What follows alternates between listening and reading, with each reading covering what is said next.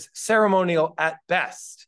But I want to welcome you all to this great event to celebrate remarkable cities in the security and sovereignty of food and nutrition with our very own Jonathan Rosenbloom, who's going to tell us all about the book.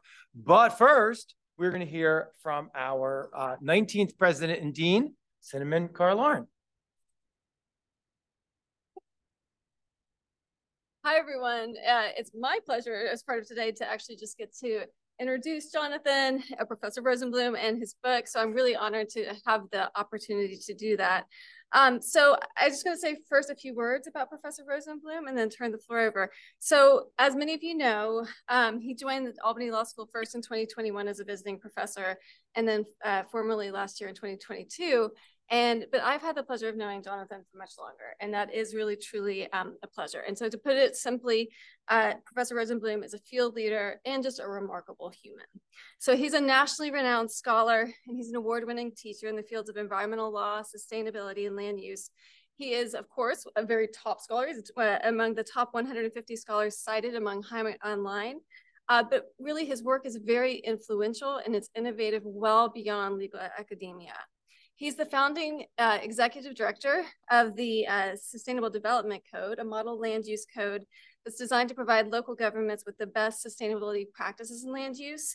And it's been a really profoundly important contribution to ongoing efforts to create a more just and sustainable society. It also really reflects Professor Rosenbloom's dedication to, but also his success in marrying scholarly thinking with practical impact and implementation. And not only is he an amazing scholar, but I just want to say a little bit about what he does here at the law school. He's taken on the role of helping as the director and helping create our new flexible JD program, which is an incredibly important part of who we are moving forward, and is really focused on access to legal education, and he's been pivotal in that role. He also created the incredible Parma Study Abroad program, which many of you here, I'm guessing, were part of. And just from the testimonials and everything I've heard about it, it's an educational experience, it's a life-changing experience, and something that he's put his heart and soul into and really reflects who he is. And so finally, I just kind of want to acknowledge and thank Professor Rosenbloom for his persistence and his dedication to finding ways to create a more just, a more sustainable, a more equitable society, really in everything he does. So today, as we launch this book, this wonderful book, which is only his most recent and a kind of very long line of contributions to the field, and the second book in the Sustainability Development Code project. I really want to thank him for his passion, his persistence, and focus, and for all of the really very positive energy, innovative thinking, and dedication he brings to his work, to the law school, and to everything else. So I just want to say congratulations, and I can't wait for your talk, and I'm just so proud to be here at the law school with you.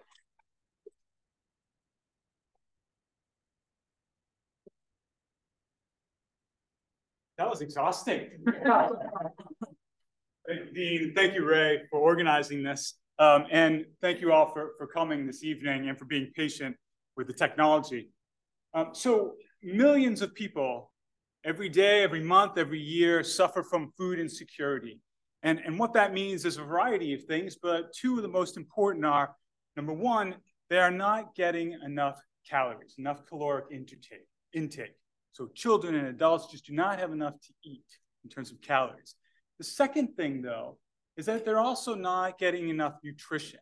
So they may be getting enough calories, but not enough valuable calories that are enough to sustain someone to grow, whether it's mentally or physically and otherwise. So this project was really one part of the system that is influencing that food insecurity in the United States. This project, again, is just part of that. Right, so the law and the policy that feeds into the food system in the United States is coming from all different angles, right? Federal, state, local. But again, this project is really just taking on a small piece of that system, local level, but more specifically, land use, zoning, and development. And so what I thought I'd do is walk through the project here tonight and work through it in a couple of different ways, beginning with where did it come from? And in order to talk about where it comes from, it's important to talk about where zoning in the United States comes from and what we look like in terms of food insecurity in the United States. Following that, talking about the objectives of the project. based on the zoning, the food security, where are we today, and sort of what's the point of this project? And that's part two, the objectives. And then three is diving into the details. So what do we have? What is this project? What is this book? What's in there? How do you utilize it? That kind of thing. And then just a couple words about next steps, because this is very much a part of a larger project.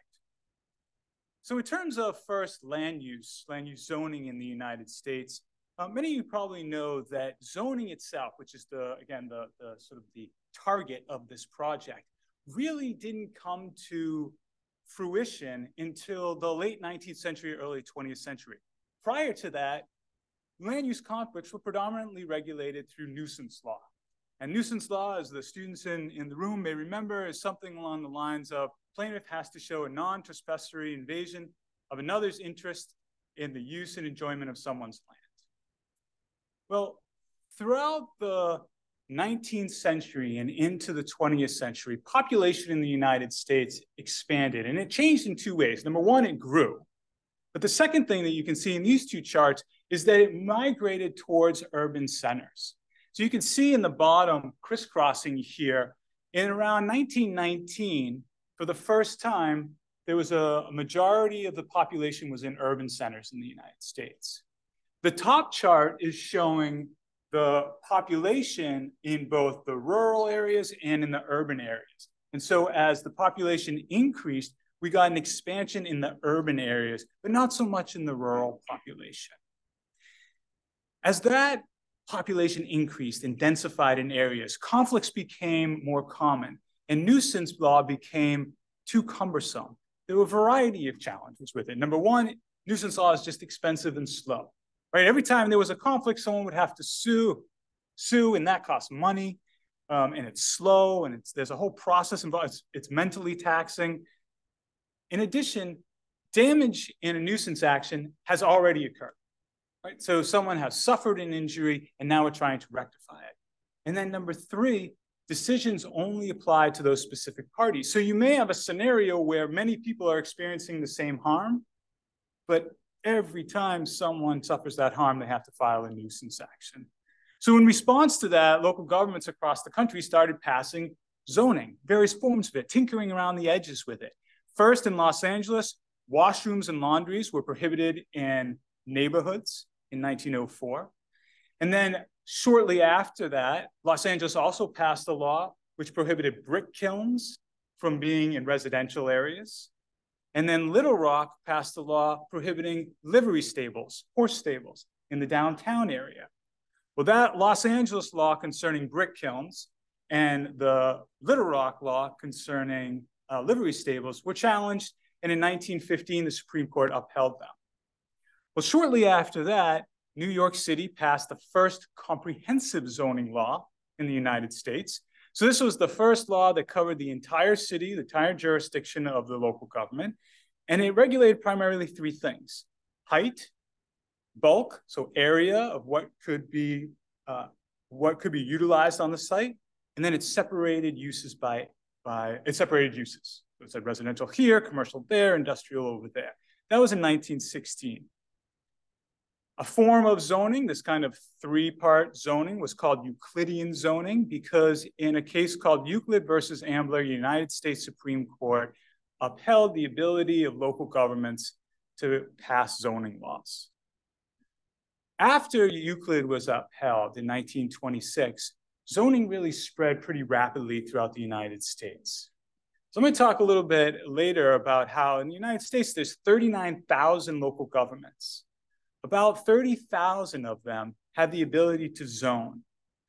This is when it all starts permeating into the United States through the 40s and the 50s and the 60s and the 70s. Another thing really important about the oncoming of zoning and the way it looks still today is that zoning was also born out of desire to segregate and discriminate. So in 1910, so 6 years before New York City passed its law, Baltimore passed a comprehensive zoning law, so it covered the entire city of Baltimore, and it said that Black homeowners and renters cannot occupy a house on the same block where the majority of homeowners are white, and vice versa. So Baltimore, you can see this is from the Baltimore newspaper. I don't know if you can read the subtitle there, but it says, "Strange situation led the Oriole City to adopt the most pronounced Jim Crow measure on record." So pretty dramatic use and weaponization of a very new land use tool, right? A very new tool in the United States. Generally, immediately it's being used to segregate and discriminate. Shortly after Baltimore passed its law, that kind of segregation law was enacted by a number of jurisdictions across the country, including Louisville. Louisville's law was challenged, and it went up to the United States Supreme Court. And in 1917, in Buchanan versus Warley, the United States Supreme Court struck it down as unconstitutional. Well, there were basically three responses to that from local governments across the country. Number one, they just simply ignored Buchanan versus Warley, and they continued to enforce their segregationist law. Birmingham, Alabama had theirs on their books until 1951. Apopka, Florida had theirs on the book until 1968, and they continued to enforce it. The second is that some local governments tried to portray Buchanan versus Warley as something that was directed at property rights. And so they figured they could circumvent Buchanan versus Warley by focusing on planning, which those of you familiar with comprehensive plans don't, according to the people who are trying to pass this, do not directly implicate people's property rights. That was ultimately overturned by the United States Supreme Court in the 1970s. But the third way that local governments addressed or sought to circumvent Buchanan versus Warley, which is probably the most important for purposes of zoning codes today and the most important for this project, is that many local governments sought about passing facially neutral provisions that have a disproportionate impact based on race.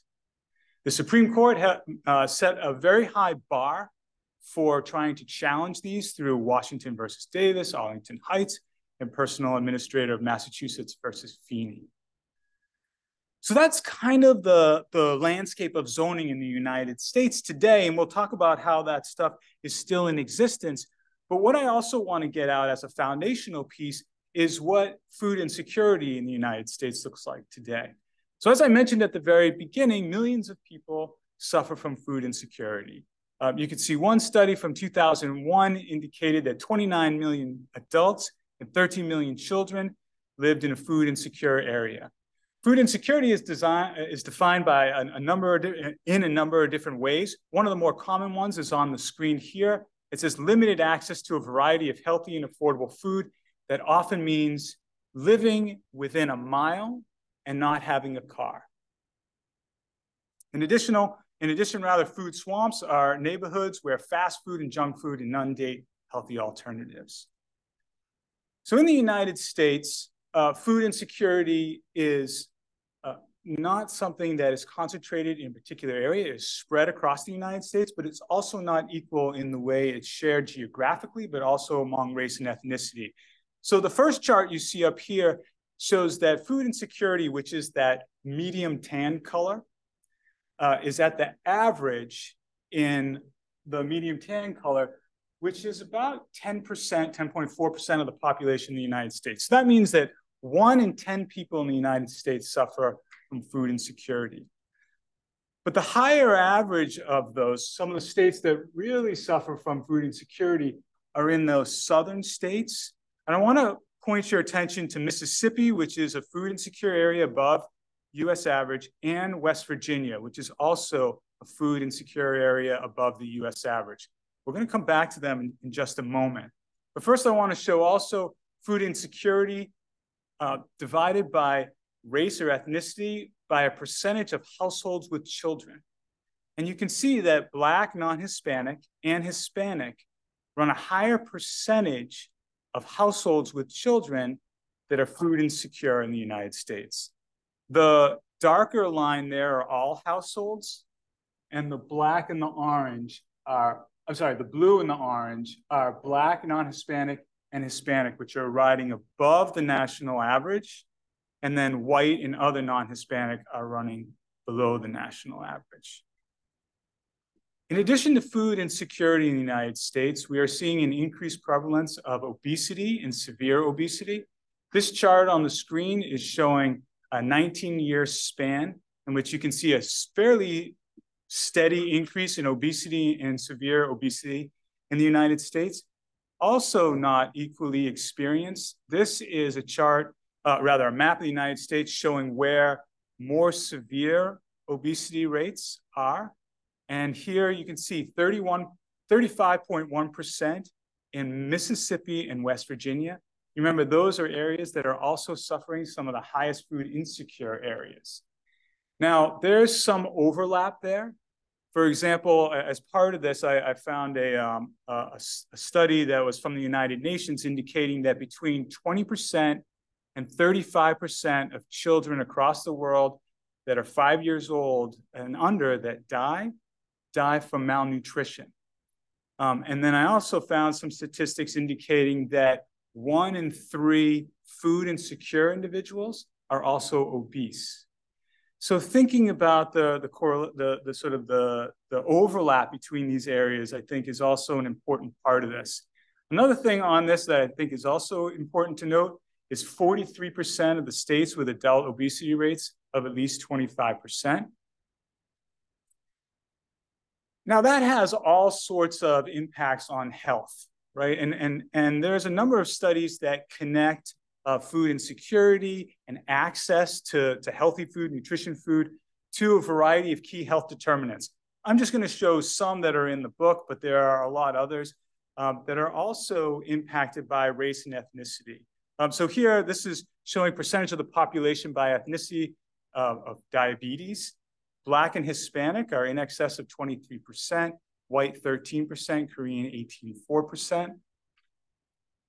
Life expectancy at birth, white 78.8. This is 2019, and the lighter green is 2020, 78 years, compared to black 74.7 and 72 years. And then the last chart I'll show is infant mortality rates by race and ethnicity. Again, there's a bunch of studies that, again, are indicating this notion that the younger you are, the more you're affected in terms of your health by food insecurity and malnutrition.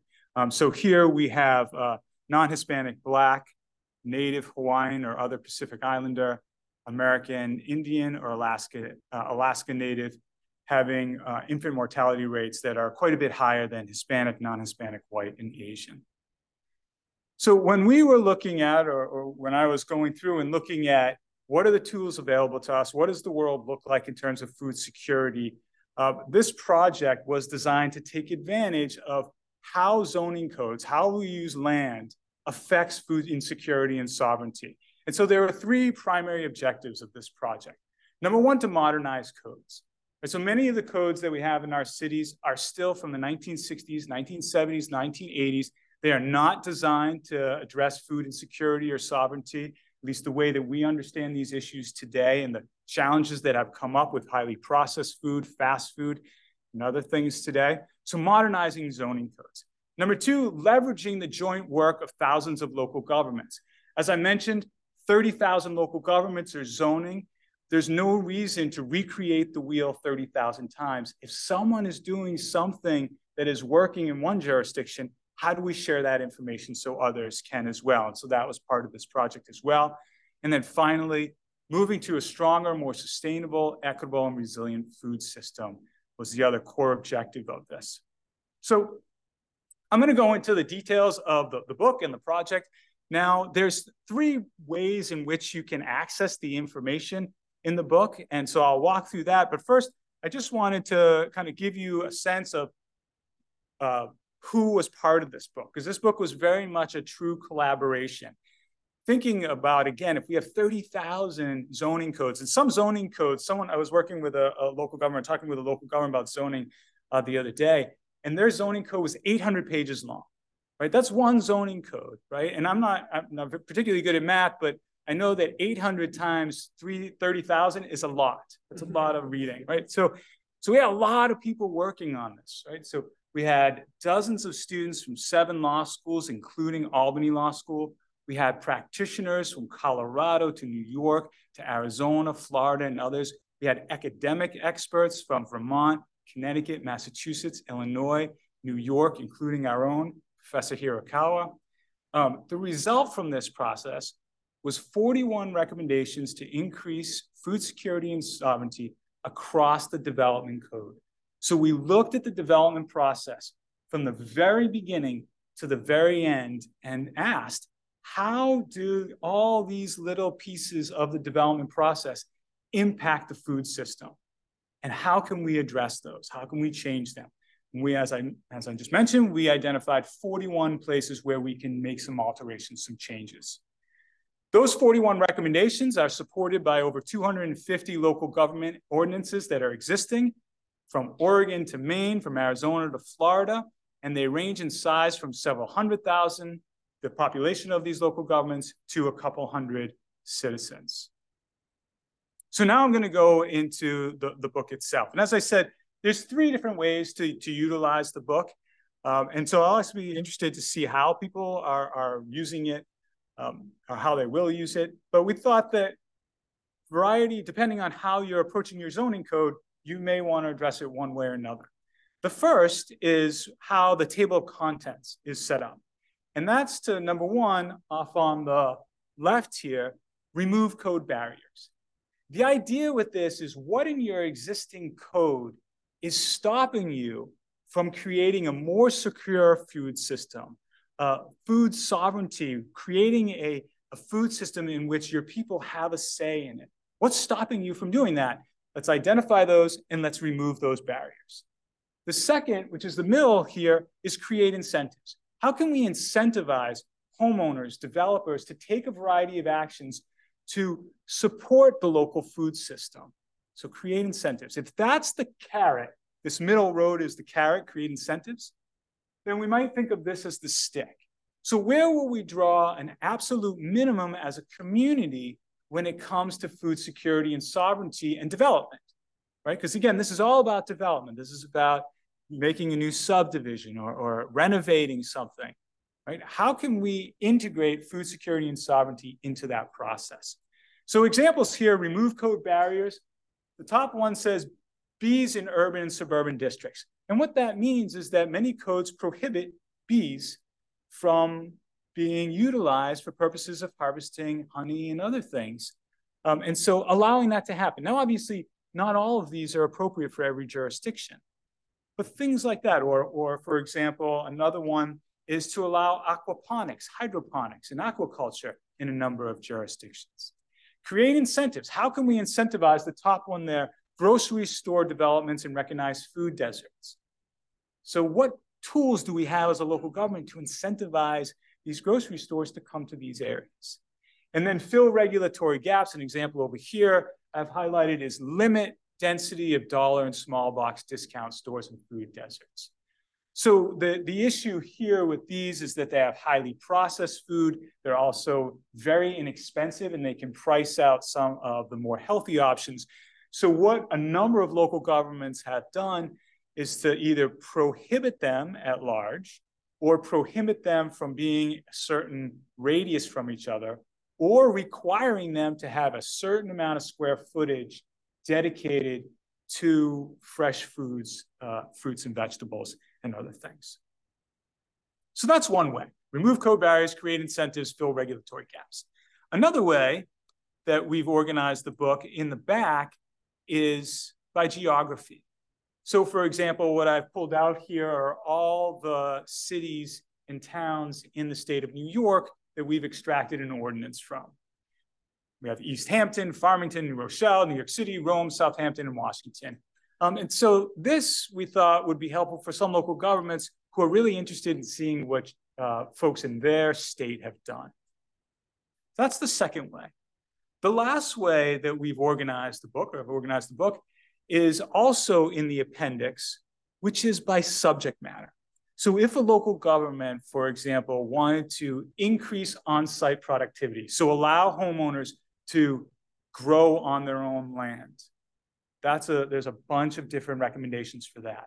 If the local government wanted to allow on-site commercial activity, so allow people not only to grow fruits and vegetables, but to sell them or to have honey or have bees and sell the honey, which is often prohibited.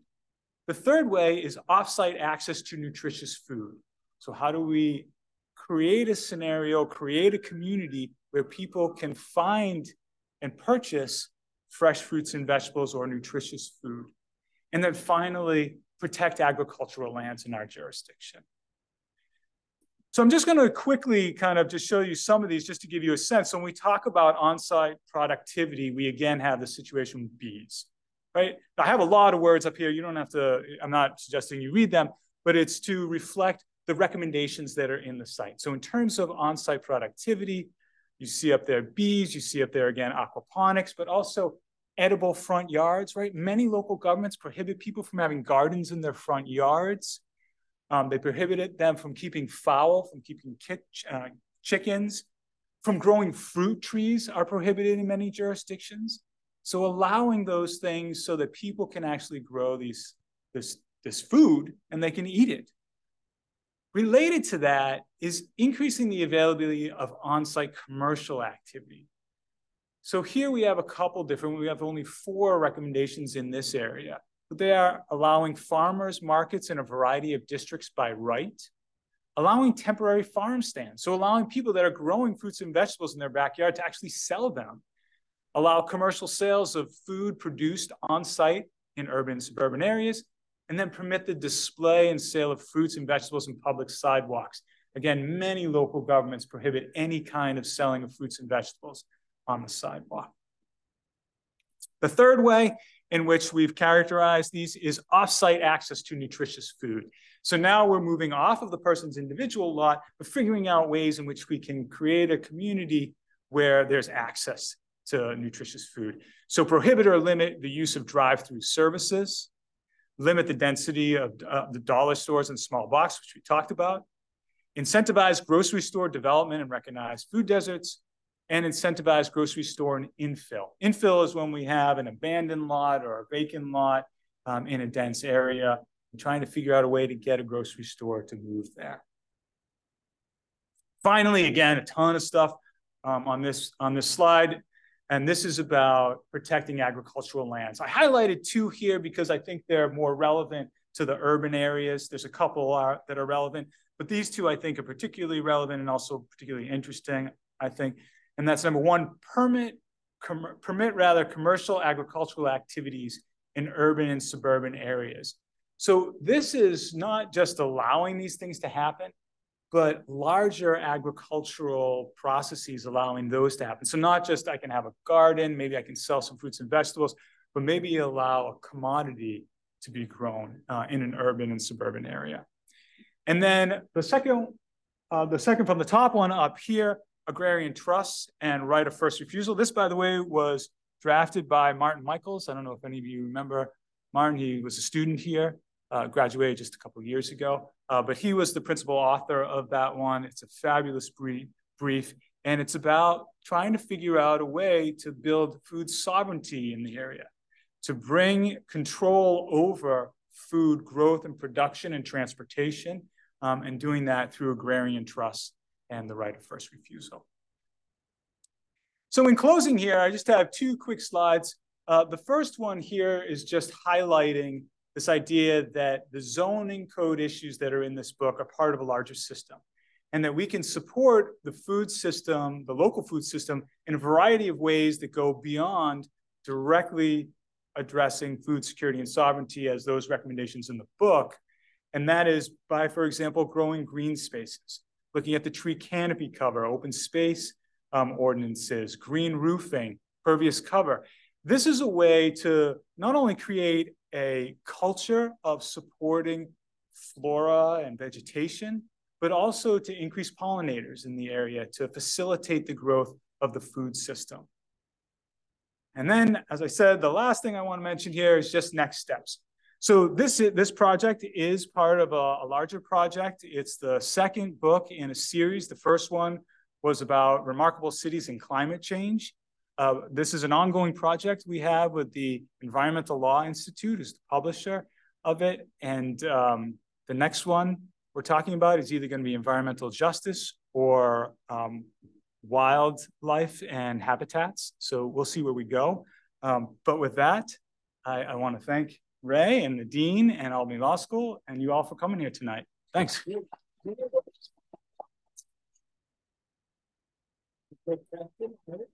Sorry? Yes. Welcome questions, comments, anything. Yeah, hi. You're on.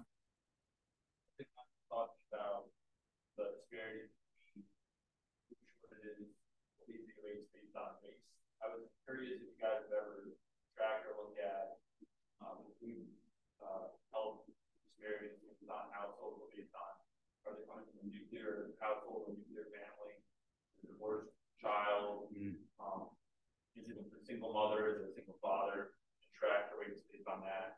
Yeah. So I feel like there's a big link between what you were getting at and worse rates and traditional families, traditional households. Yeah, it's super. What's your name?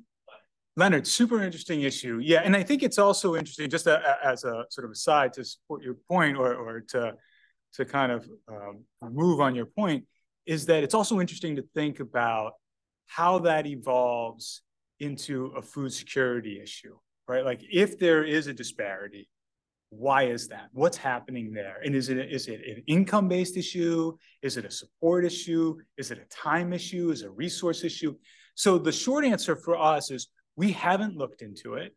I feel confident that there's probably some information out there about it, but I also feel like it's probably a really great thing to think about. Now, how that would play out in land use, I think, is also an interesting thing to think about, but we just haven't gone down that road yet. Yeah, super interesting. Yeah, right. What's the main thing for Albany? What would you think is the first thing that we should do in the city of Albany? Well, so some of which you're probably already working on.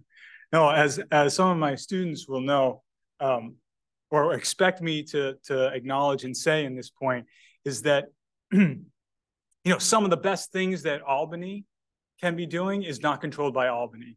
And what I mean by that is Albany is in the situation that Albany is in terms of food security and sovereignty, in major part or in significant part because of the way the suburbs have evolved and the way the demographics in the region have evolved. So given that, though, that would mean that the suburban areas would need to take a variety of actions. But if we look at just the city of Albany and what the city of Albany can do, I think there's some really interesting opportunities around, for example, agrarian trusts and vacant land. So we have an enormous amount of vacant land in the city, right? And so starting to think about, can we convert some of that vacant land into ownership by the people who live in that area for purposes of developing some form of garden that we can, utilize, but also potentially utilize for purposes of selling. Maybe, make some money off what is sold and support the neighborhood as well in doing so. I think that's a big part. The other thing is, I think, an infill, a focus on trying to, again, focus on these vacant lands in a way that can bring in some supportive outside partners. Of course, it would be fantastic, right, if it wasn't like an Acme, let's say, which would be fine, right? Why am I Aldi, like an Aldi, right? Which would also be fine, right? But what would be even better, right, if it were a grocery store that was locally owned, right, that was run by the people. That's sort of the driving point. But I think for Albany, focusing on those vacant lands through either of those mechanisms would be a good start. Yeah. Hey, Jason.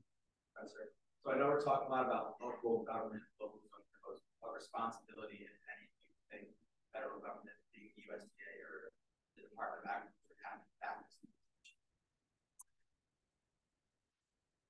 having that. Well, let me answer it with one word first, and then we'll try to expand on it. But huge, right? I mean, they have a huge responsibility, and they have a huge amount of resources that they could utilize for these purposes. I mean, you may remember that the First Lady, Michelle Obama, she was very much focused on food nutrition in schools.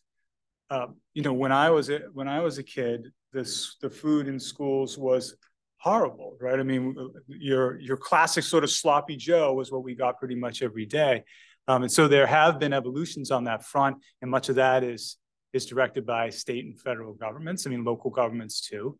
But the federal government, specifically to this project, I think can support it, right? And it can support it in a way which would help disperse the information, but also help local governments adapt and adopt these ordinances. I mean, if we think about this for a moment. As I said, there's about 39,000 local governments, right? By the time we get to 200, the 200th largest city, we're at about 200,000 in population. By the time we get to 400, the 400th largest city, we're at about 70,000 or 60,000, right? By the time you get to like 2,000, you're at a pretty small local government. So for the last 30,000 of them, they're very small local governments. And what are they focused on? Well, they're focused on police, fire, libraries, maybe schools, right?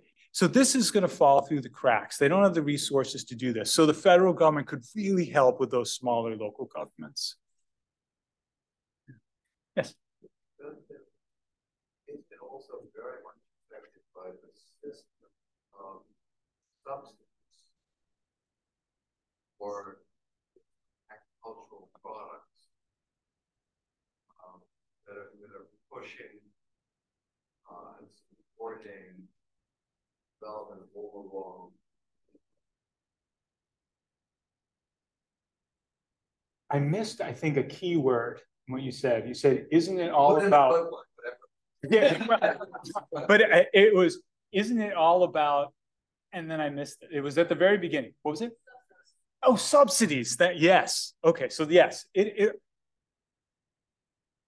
Okay, so this is a huge challenge, right? I mean, if we go in places like Iowa, for example, right? You have 3 crops, essentially, right, that are being grown across the Midwest in places like Iowa and other places. Yes, we have commoditized agricultural land. We have commoditized food in the United States. It's no longer about getting nutrition and making sure that people have what they need. It's about making money, right? And so there are many studies and many charts that show decreasing number of farmers in the United States, increasing number of acreage per farm in the United States, decreasing number of diversity of what's grown on farms in the United States. All of these are a huge problem because, like you said, what that requires then is for us to obtain that food from somewhere else. Yeah, and I don't remember the number, maybe Keith or Cinnamon, you remember, but your average plate of food travels, is it 1,000 miles to get to the plate?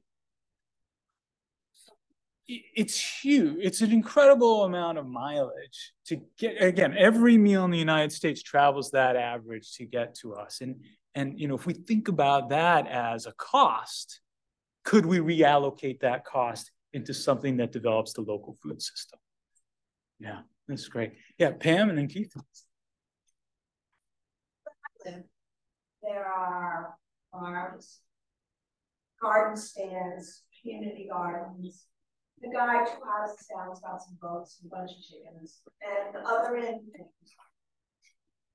a lot of end, and nobody's making any money. We're tired of having folks come by and swipe their garden stuff. And where's where your book is the mechanism to sustain what you're asking people to do in order to be providers, if you will, in this continuity? Yeah, sure. That's a great question. I mean, so there's a couple answers and responses to it. I mean, first, to be clear, right, the intent of this project is not to force anyone to do anything, right? It's the opposite, right? It's that if a community wants to develop the local food system, here are the things that are in your code that's stopping you from doing it, and here's where we incentivize it, right? That's part. But then to your actual question, you know, what is in here to help create that? So Yeah, to sustain it, exactly. I'm just going to back up a couple slides because I want to show one immediately that comes to mind is the, where is that ecotourism? We have, oh, there it is. It's C on the list up here. Special use permits for agritourism on farms. So what this is to sort of help local farmers and farms sustain that farm in a way that they can diversify their income, right? And so opening up to whether it's concerts or coming to stay there as a hotel or a bed and breakfast, that kind of thing, which is often prohibited in agricultural lands. So that's one of the ways. And I think the other is to reduce the costs that are associated with having to go through an expensive process to do something that you want to do. Yeah. That said, I just want to note one more thing about that is that there is this question of how do you maintain anything, right? And particularly anything where the predominant law here, zoning law, is overwhelmingly pushing you the opposite way, right? And so, we're trying to make changes so that it creates an atmosphere that you can do this and you can sustain it. Yeah. Sorry, I promised Keith first, Tom. Yeah. And this is a hard question, and I'm going to go right to Tom. I'll go to Tom. Oh, no. Go ahead, Tom. He's deferred to you. As you're pushing sort of less expensive, less nutritious options out of the area, is there any concern that as new options come in that you're raising sort of the cost per calorie high enough, so high that you're really pricing people out together, or making more of their resources to feed their family? Farmers market's great. Trying to feed a family of 4 at the farmers market, it's going to cost you several times more than what you need local knowledge. Yes, better food, but probably not going to extend. Yeah, huge challenge, huge problem. So there's one of the things that we were very conscious about this entire book project was, for us, we had characterized it slightly differently, although this is part of it, was gentrification, right? The idea that once we start to promote a local food system, are we suddenly creating an atmosphere that will displace the people who live there because of higher rents, higher costs of property values, higher property tax, and people have to move out and this kind of thing. So some of the things that we've tried to embed in here are about maintaining those property rights. Now, we don't have things, we don't have, we do in a different section on the Sustainable Development Code in what's called the Social Justice chapter. We do have recommendations that pertain to directly combating gentrification. But here in this one, we have things like the agrarian trust, right? The idea with the agrarian trust is to give ownership, is to give property rights, is to have control over those property rights in a way that can help combat gentrification.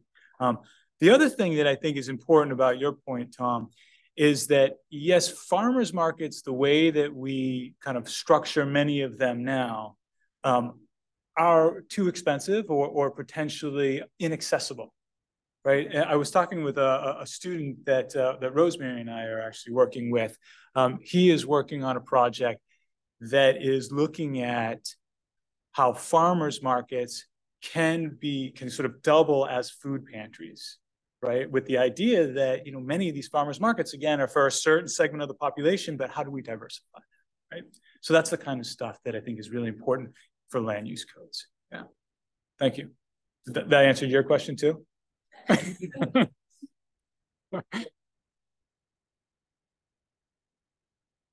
seems like also looking at the state, really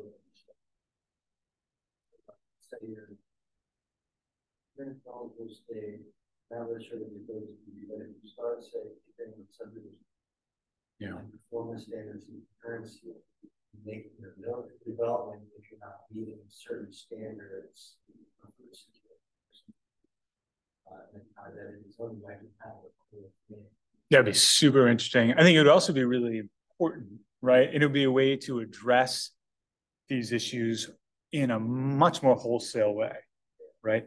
And because when we think about, so the question, if you couldn't hear in the back, was, you know, is there a way that the state can play a role here?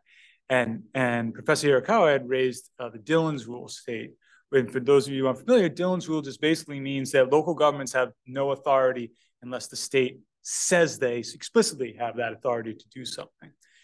And so what I think is, you know, interesting, first of all, it's a huge challenge with this project generally, right? Because what we're trying to do is share information among local governments that are in all 50 states.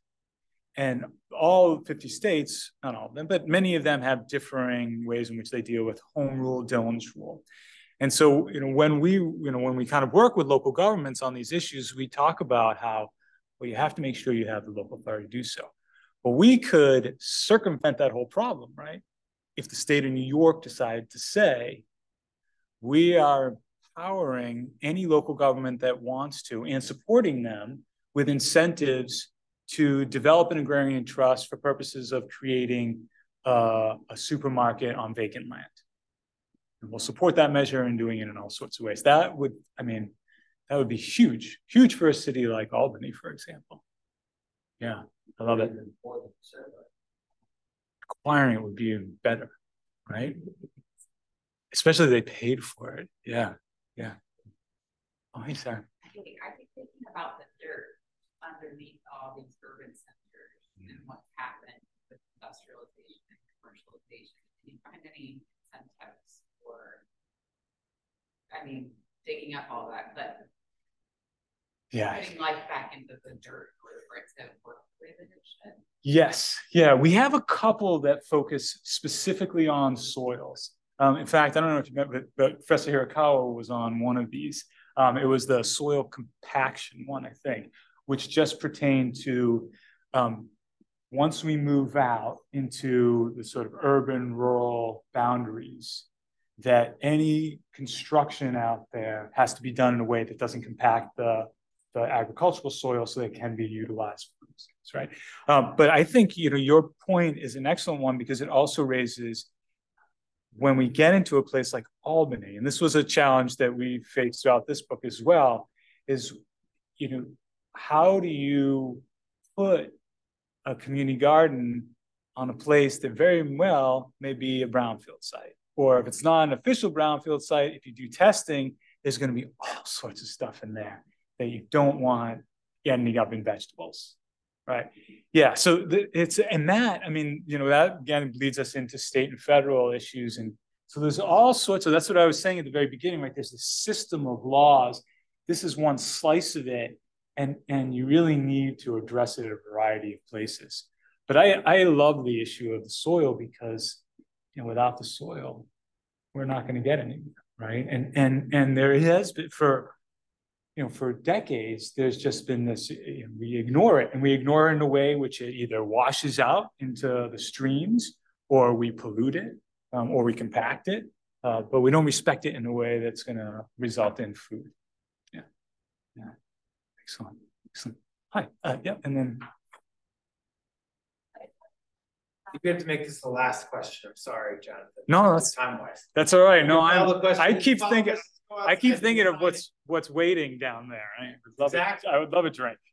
We have a few little things to do before we close.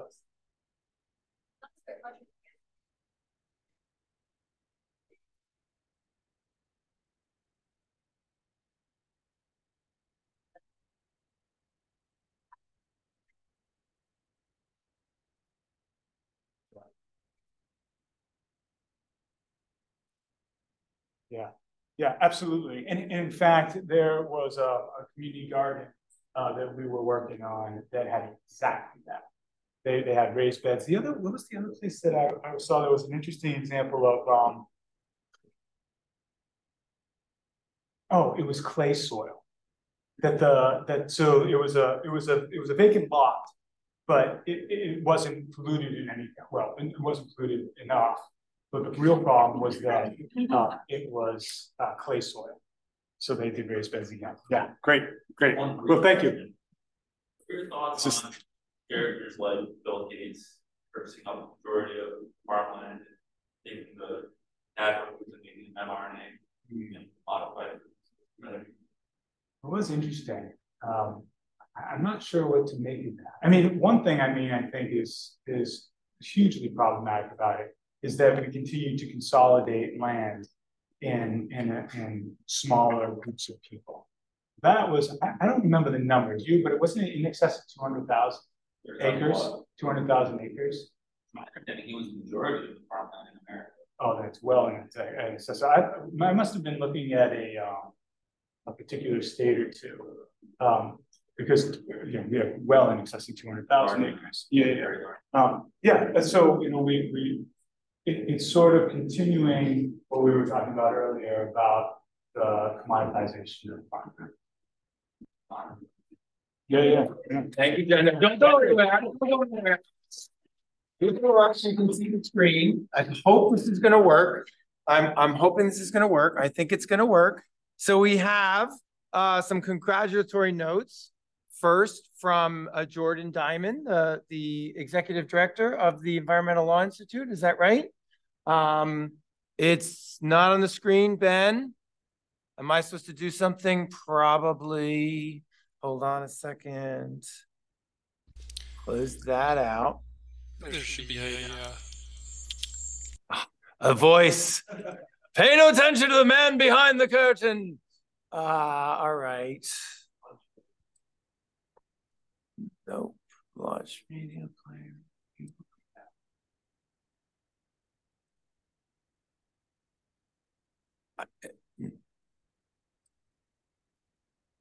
Ben, you out there? So I think we found a consistent thread.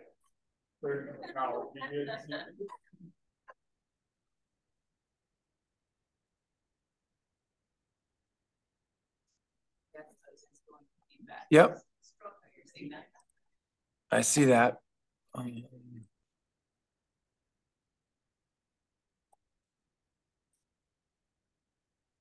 I'm sorry about this, folks. It's not. Tom, do you have any thoughts? Share screen.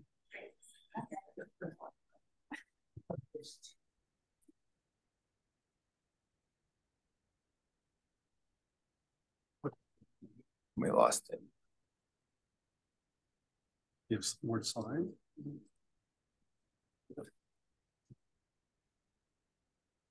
Ben, do you want to try it again?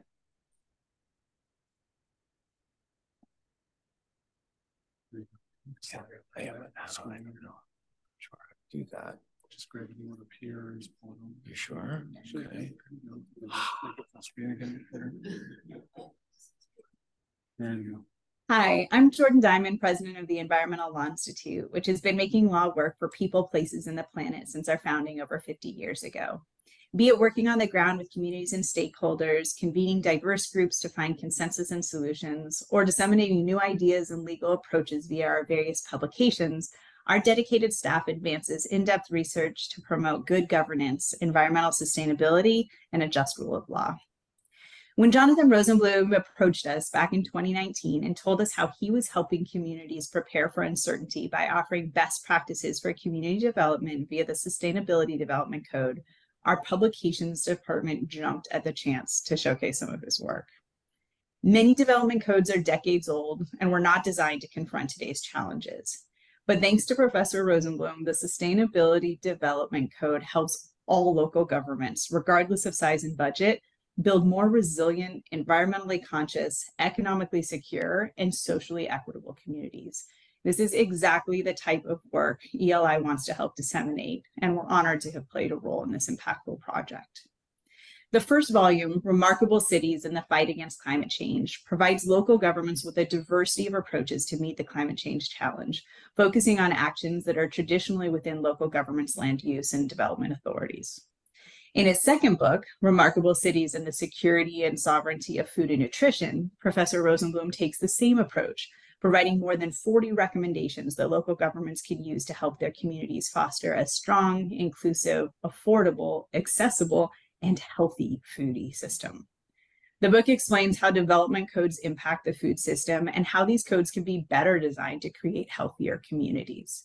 It provides dozens of best practice recommendations supported by dozens of enacted ordinances, which I'm sure many will be discussed today.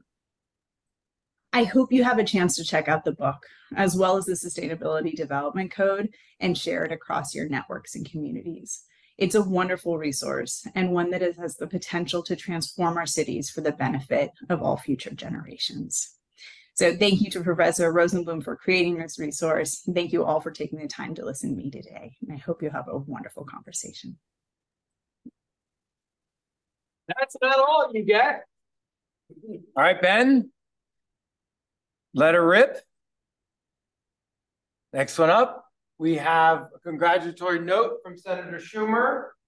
You can all read it up there, but I think if we can make it a little bigger. Here we go. Not that big. That's that big.